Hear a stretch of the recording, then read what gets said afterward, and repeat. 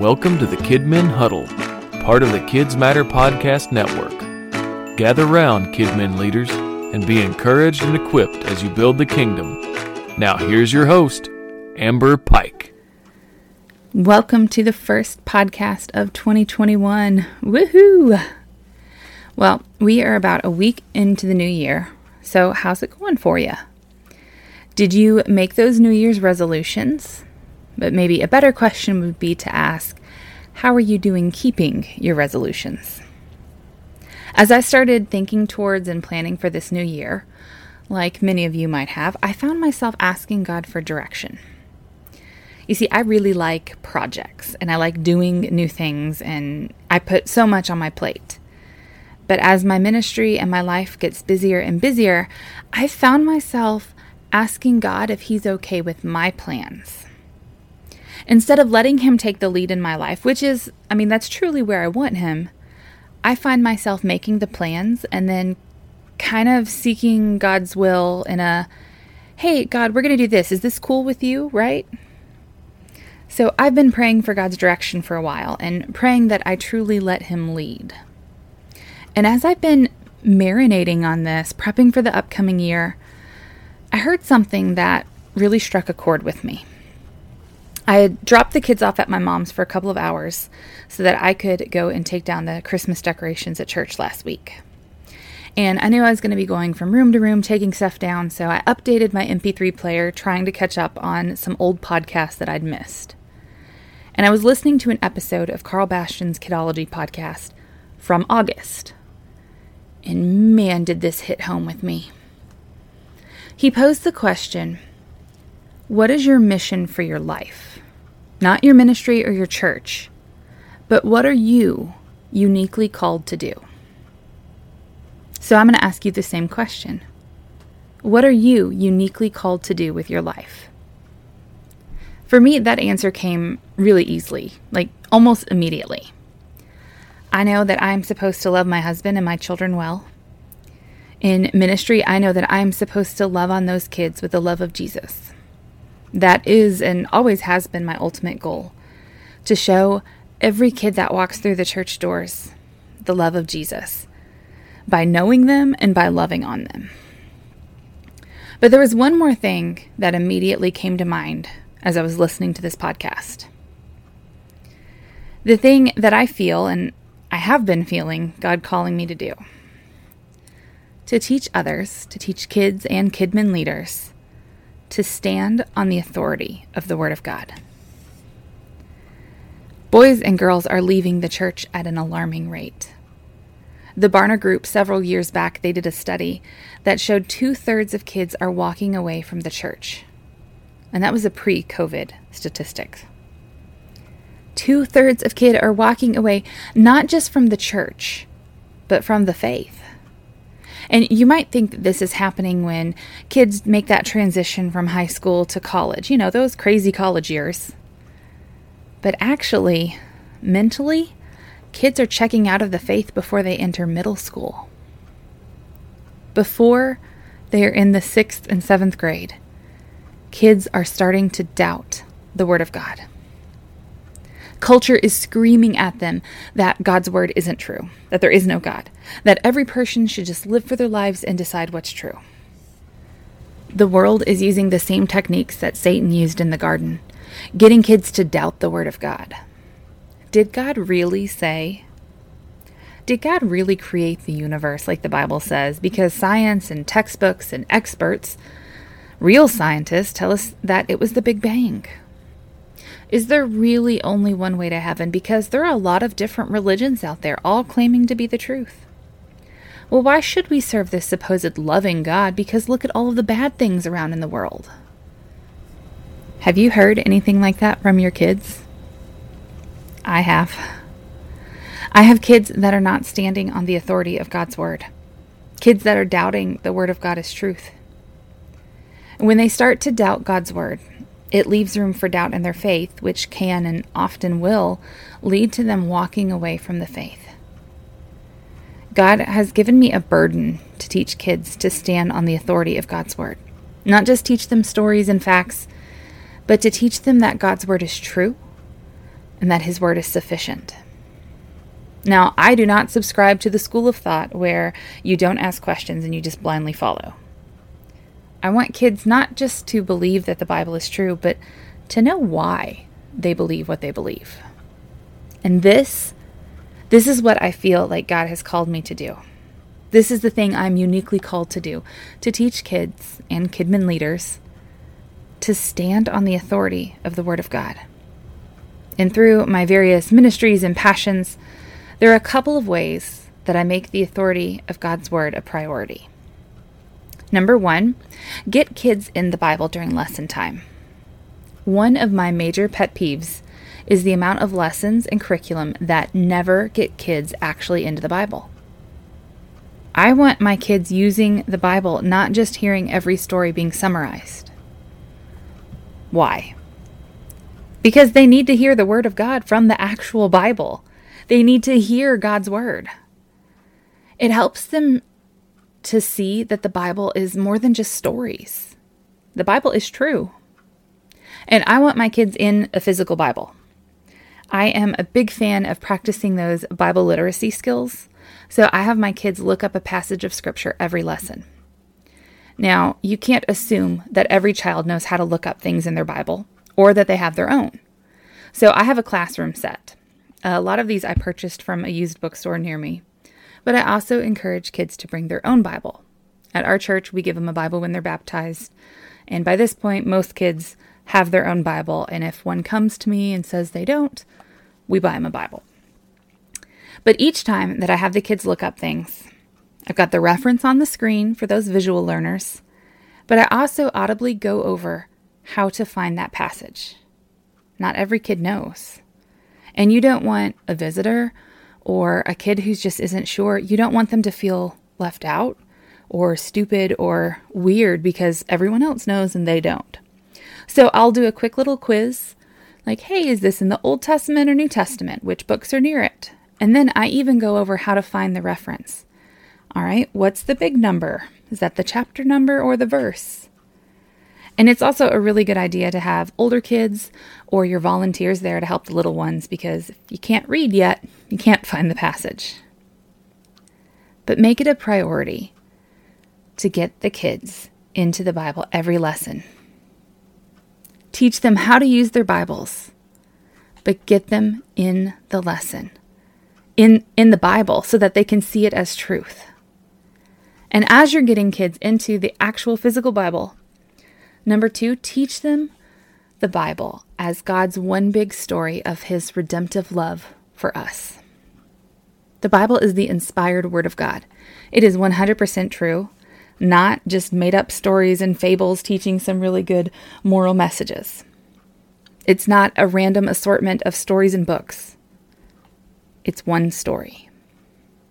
The whole Bible tells the story of God's redeeming love for His creation. And when we take the time to connect the Bible together, to teach this one story, a couple of things happen. Kids understand the big deal with sin and their need for salvation. They're able to understand better who God is. They see God's story and their role in that story. And when you understand the whole story in order, everything makes a little more sense. It puts things into perspective and it gives a clear understanding. So imagine if you've never before seen or heard any of the Star Wars movies. You don't even know the plot. You don't know anything about it. And a friend invites you to come over and watch the very last movie, Star Wars Episode 9, The Rise of Skywalker. So you go and you watch the movie. Okay, yeah, it's a good movie. But you're probably going to be a little confused. And the ending definitely would not have had the same impact if you didn't understand who Palpatine was. Without the knowledge of everything that came before in the first 8 movies, the whole overarching good versus evil saga, the movie wouldn't have been as good, right? Well, this analogy works really good for the Bible. Absolutely, kids need to be taught about their need for salvation. That and that alone is what forgives sins, gives you eternal life. That faith in Jesus. You don't have to believe in a flood or literal Adam or know when Moses fell in the Bible chronology. But When you teach the whole Bible like God gave it, you get a better understanding of how big a deal sin is and what God had planned for our forgiveness. Because right there in Genesis 3:15, God reveals his first plan to send Jesus for forgiveness. But if you just start with Jesus without teaching kids what sin is and how big of a deal it is, Jesus' death doesn't mean as much. And when you tie everything together, you connect the people and the places, it helps build that firm foundation in their lives because it's giving them an understanding of who God is and what his message is for us. I am a big fan of biblical chronology. No matter what lesson I'm teaching, from any and every curriculum, I take the time to tie it all together. If you're teaching on Joseph, take 1 minute and connect him to the biblical narrative, who he is in the story, and why he is important. We don't want kids just to know disconnected stories from the Bible. In some curriculums out there, that's how they teach. One lesson, the kids are on Abraham, and the next week they're learning about John the Baptist. And especially in these formative years, kids need to see the big connection points, how it all works together.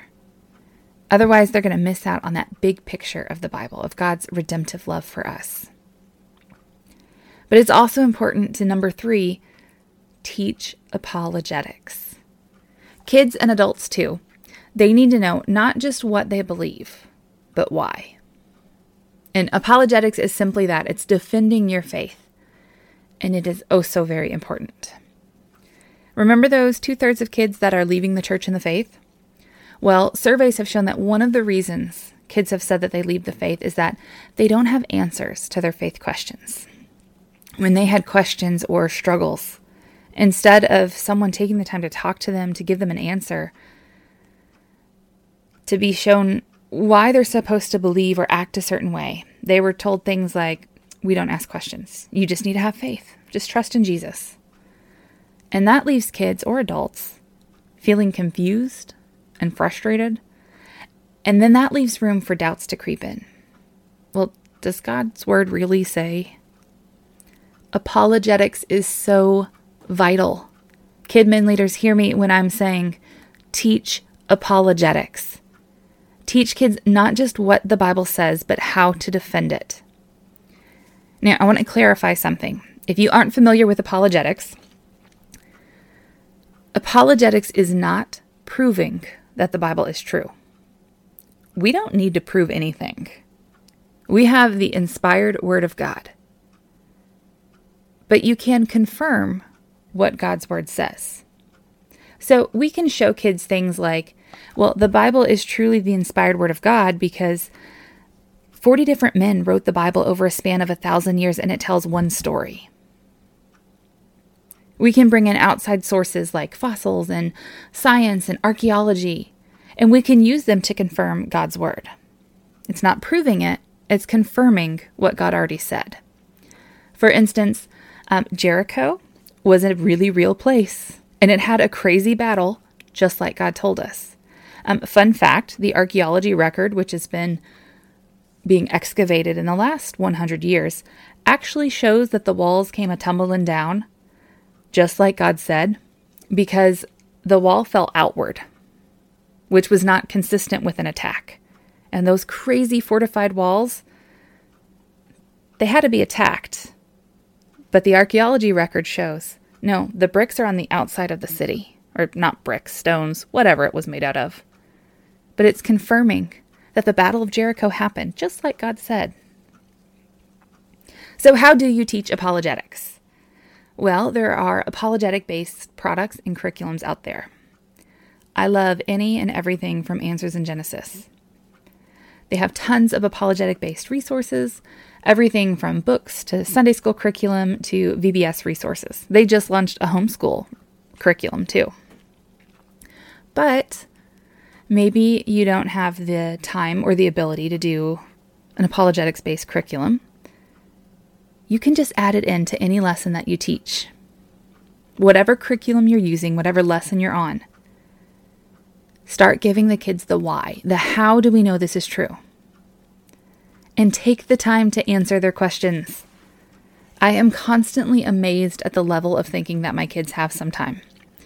Our Sunday school lesson this Sunday was not on Revelation, and we were talking about Revelation, and one of my boys was trying to think through how the Jews could not believe that Jesus was the Messiah when they had all of these Old Testament prophecies that were coming true.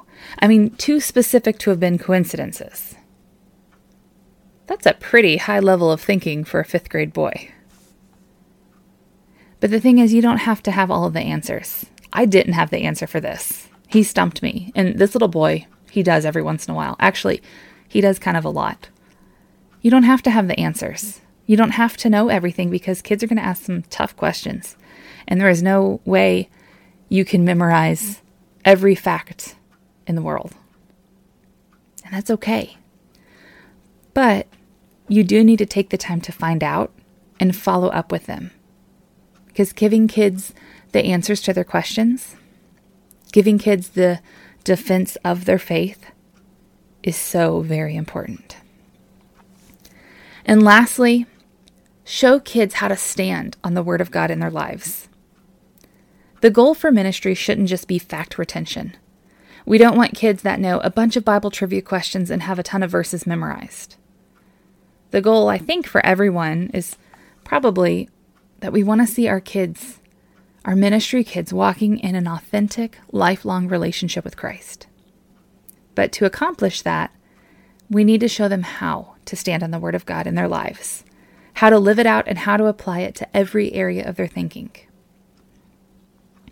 In order for kids to stand on the authority of the Word of God, it has to become a priority in their lives. And unfortunately, that's not something that you can make happen. You can't make moms and dads put God first in the home. You can't make kids spend time reading their Bibles outside of church. But you can make the Bible a priority in your ministry. Make the authority of God's Word a priority in your ministry. And then work on resourcing, encouraging, and equipping kids to do this at home.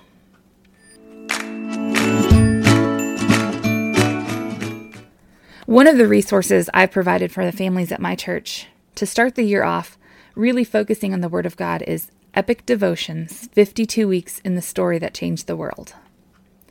This is a super fun devotion book for kids from B&H Publishing. And it's kind of like a graphic novel style, but it tells the one story of the Bible. It has a little devotion, but then it sends you to the scripture passages to read, and some of them are a little longer. So I like that you could break up one lesson into a full week. But it also includes the application questions, not just what happened, but really applying it to kids' lives. And there's also a memory verse each week. So I knew when I saw this resource last year that I wanted to give this to my families. 52 weeks in a year, it's perfect. But it can help families focus on God's Word. Because God has been laying on my heart to focus on teaching the authority of His Word. The resources that I'm providing for families, it's reflecting that. The lessons that I'm creating are reflecting this as well. I just wrote a really fun standalone lesson all about how we got the Bible. And it came about because of questions one day. The kids were asking, well, why do we have these 66 books in the Bible? So I did some research, forgot how much I actually liked learning about church history.